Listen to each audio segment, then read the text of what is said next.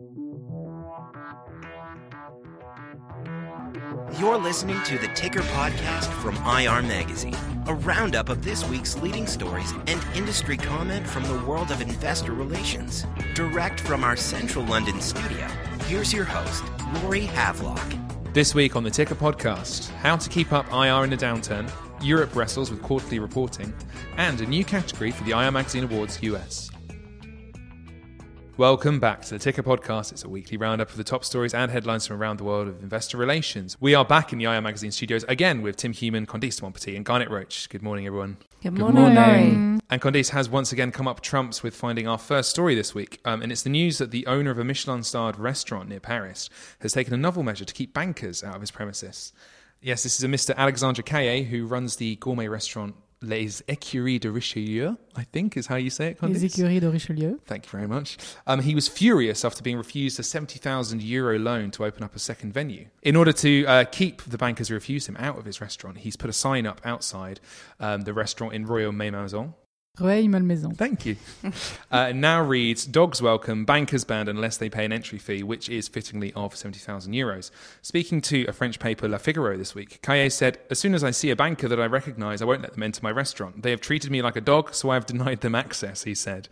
The move has apparently struck a nerve among many entrepreneurial French business owners who feel stifled by a lack of support from the banking sector. And says Caillet, we are all in the same boat. Every time we want to launch a business, we have to get on all fours. Sounds like a good... Woof, woof. I think that's an amazing idea, and I thought that maybe IROs could take a couple of pointers from Mr. Caillet about keeping troublesome bankers out of their own meetings somehow. Could they put up a sign or a blackboard? Dogs allowed. Dogs allowed. Sorry. Activist band. Yeah. But didn't a bank from Qatar eventually call him up to say they were very interested to sponsor his future venue? No, I didn't see that. That's a great end to the story. Yeah, well, you know, Qatar is buying up the whole of Paris, the whole of London, and now the whole of Rueil-Malmaison. You often hear from IROs that when there's some sort of big corporate transaction happening in which investment bankers are brought in to help out, that the bankers quickly take over and assume they know a lot more than you do about what's going on and about the company and about what the best way to do things. And so you definitely hear a lot of stories from IROs where I feel like they would quite like to keep the bankers out of the room if possible. Yeah, maybe it's just a case of ticketing it. You know, if it gets particularly busy, you just take one like a deli counter, a little label with a number on it. Wait your turn. Or in add line. that €70,000 entrance fee. Yeah. That might keep people out as well. Might keep the riffraff out at least. So anyway, being very careful not to link Garnet too carefully to the previous sentences involving riffraff. We're on to Garnet now, and she's been looking at advice for IROs when they're working in a downturn. Not the Abbey, I understand. Downturn Abbey? Really? It's quite a depressing place to be, isn't it? I thought it was a good joke once I finally got it. Are you working that into your title? I'm going to, once this article goes live. I'm going to try and get that in there somewhere. Good news. Yeah, so as you say, I've been getting some advice for IROs working in a downturn. And what it mostly comes down to is that while it might be tempting to hide away, as Jeffrey Goldberger from KCSA puts it, what you need to do is open the kimono. So in a downturn, obviously investors will be looking to sell, he says, but you need to make sure that you don't give them a reason. And in fact, he advises possibly sharing more than usual.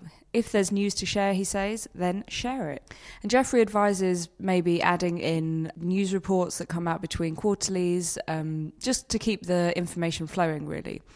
While he does highlight that obviously many investors will be looking for a reason to sell, of course there will be those that view a down market as a buying opportunity. He says, quote, just because the market is ailing doesn't mean that your company isn't thriving. Think of an oversold market as an opportunity to highlight through thoughtfully worded press releases the strength of your business. And what does he say for getting out and meeting people face to face? That must be quite helpful in times of trouble. It is. He says that it's very much about taking control. So he definitely doesn't advocate sitting at your computer watching the stock. Instead, he says, get on the phone to analysts and get out on the road. And while it might be a challenge to get investors to look at new investment opportunities, non-deal roadshows can still get you on the radar with potential new investors. He says, quote, a downturn is an opportunity to reach out directly on the phone or face-to-face with existing investors to bring them up to speed and to let them know that you value them as investors. And when it comes to analysts, you need to make sure that what Jeffrey calls these key opinion leaders are up to speed on your business and that they're in your corner. You need to arm them with the answers to the questions that they're going to get from their institutional clients, so make sure you don't leave them in the dark, he says. It sounds in many ways, actually, what he's saying is that best practice for IR in a downturn is best practice for IR in general. Exactly, and what works in good times also works in bad, says John Gollifer, General Manager at the UK's IR Society. In fact, a downturn offers IROs an opportunity to reinforce their relationships with the investment community. Getting out there shows investors that you're not afraid to discuss the downturn, what it means for your business and your investment story. It shows that you believe in your investment story, and so should your investors, John says. He adds, quote, "It's a classic case of meeting challenges head on. Take the opportunity to remain open when others may be too preoccupied or not thinking clearly. This can only add to your credibility as an IRO. And so stay with that two-way role," he advises. It can make all the difference in a downturn. I was every time you said in a downturn throughout that after Laura's intro, I just had like what are they, Lady Mary and various other characters flashing across my mind. Regrettably, I've not seen it. I imagine IR in a Downton Abbey would be quite simple. There's not a lot to keep account of. It's interesting to see that, you know, the hallmarks of good IR push through into, no matter what the situation is, it's being, you know, all our favourite words, clear, transparent, you know, accessible. And in fact, I guess that's just magnified when your company's facing a dodgy situation. No, exactly. I was talking to the head of IR at Croton, Carlos Lazar, for our global top 10 feature in the spring issue recently, and he was saying that 2015 was one of the most challenging years that they've had. But obviously they did very well in terms of investor relations, probably because of the way they were dealing with those challenges. So absolutely key to remain transparent. Indeed. Well, obviously transparency is the name of the game, as we mention every week. And Tim, you've been looking at hopefully something also in the name transparency, and that is the wonderful world of quarterly reporting, particularly in Europe. Yes, this is something we talked about a couple of weeks ago, just focusing on the fact that late last year an EU deadline passed, so member states can no longer oblige companies to do quarterly reporting. So we're anticipating a lot of changes in terms of quarterly reporting across the region.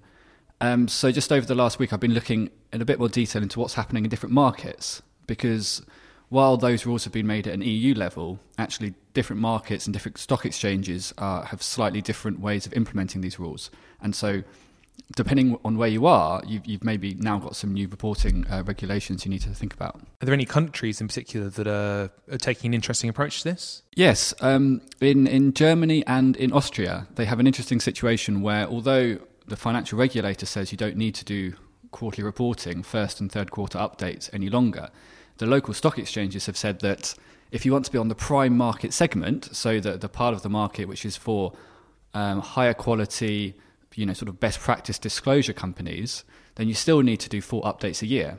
However, they've got some new requirements for what those first and third quarter updates need to look like. So companies in Germany and Austria are still going to be doing quarterly reporting, but they have a lot more flexibility now in terms of what they have to do. And is there any early indication of how companies might react to that? In the German market, they've been very good in particular about doing lots of surveys, asking what the market sentiment is, working out what everyone else is planning to do. And so there's quite a lot of good data on that market. Most companies, or the majority of companies, are still undecided. So there was a survey of prime standard companies by an IR firm called Cometis, and that found that almost 50% of companies still aren't sure what they're going to do. So therefore, with a Q1 this year, you'll probably see a lot of companies just continuing on as whatever they were doing last year, and then maybe looking to make changes in Q3.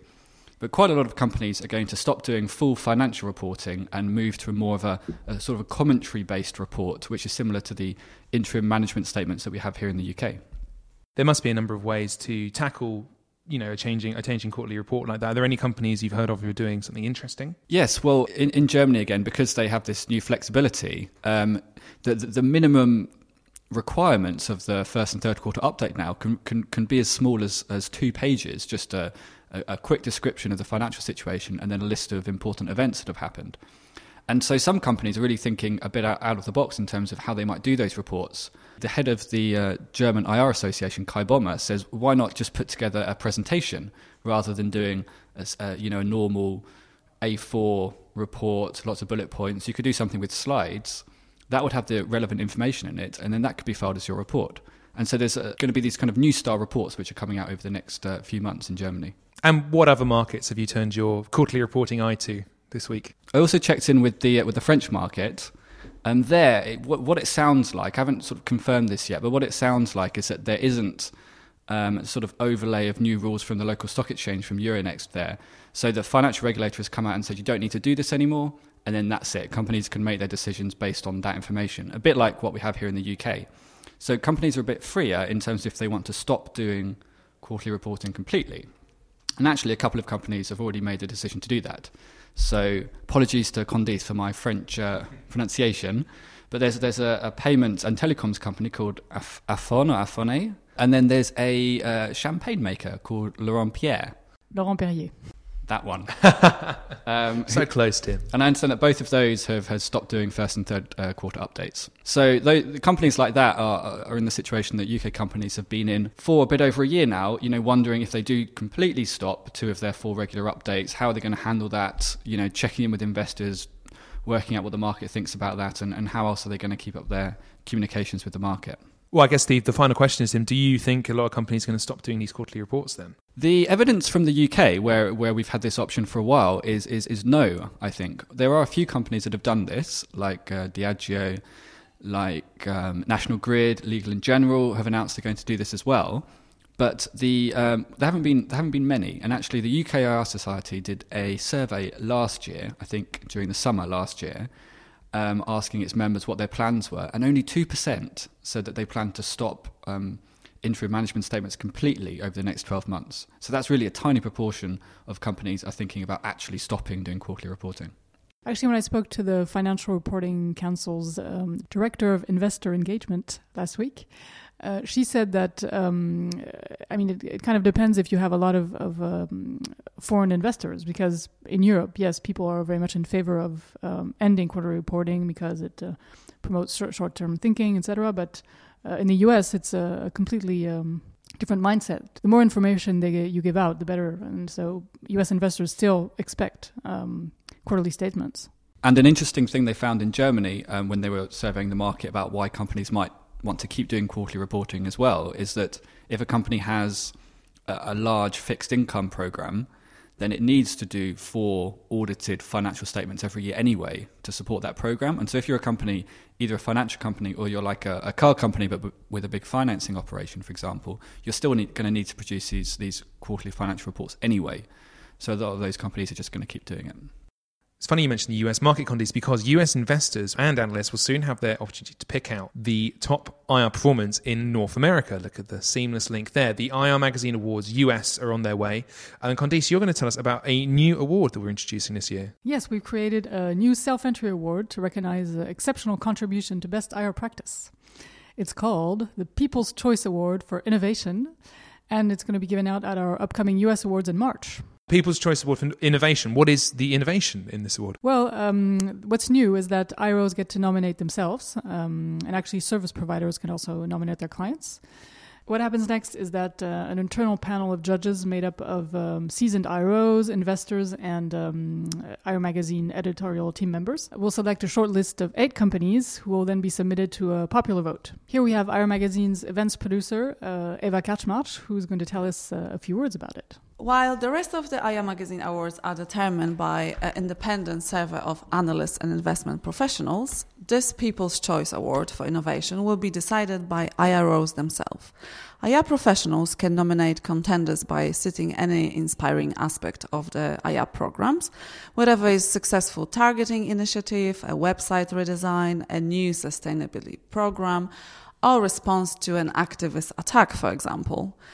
Submit your entries and book your places at irmagazine.com/US 2016. Oh, if any of our listeners want to submit a nominee, when's the deadline and what's the process for that? Also, corporates and service providers on behalf of their clients are invited to send in their nominations before February 19th. The shortlist will be announced on February 26th, and IR Magazine readers can start voting on that date. And then the winner will be announced at our US Awards in New York on March 31st. Yes, that is the IR Magazine Awards US 2016. They are being held again at the Cipriani Wall Street. I went there last year. It is a beautiful place. I got to dance a lot. There is a video, as we've mentioned before, with too much dancing in it. We've all seen it. We've all seen it. All the usual fare. There's a cocktail reception, of dinner, and of course the awards ceremony. And as always, it's based on our survey of analysts and investors from the US market. We will bring you more details in coming weeks. Make sure to keep your eyes on the website, irmagazine.com, and /events for more information about our events in particular. Another mention of an upcoming webinar IR Magazine are hosting called Lean and Mean in 2016, Effective IR with Limited Resources. It's being held on Thursday, March the 3rd, 2016. That's at 9 a.m. PST, 12 p.m. EST, or 5 p.m. GMT. It's going to be investigating the trend shown around the world towards leaner budgets and fewer staff in investor relations team, even while the demands on these teams keep growing. You can join IR Magazine and Bloomberg for a webinar looking at exactly that. You can sign up online, like I say, /events. And as of this week, you can subscribe to the Ticker Podcast on iTunes. You can search for us on iTunes, or there's a link on our Twitter account @IR Magazine for full details of how to subscribe to the podcast. We hope you'll be listening to us for weeks to come. That is all we have time for, though. That lightning fast end to the pod. Thanks everyone for joining us this week. Thanks Cheers, very much. Laurie. And we will see you next time. Goodbye. Bye. You've been listening to the Ticker Podcast from IR Magazine. For free access to all the latest global investor relations news and analysis, register at irmagazine.com or download the app.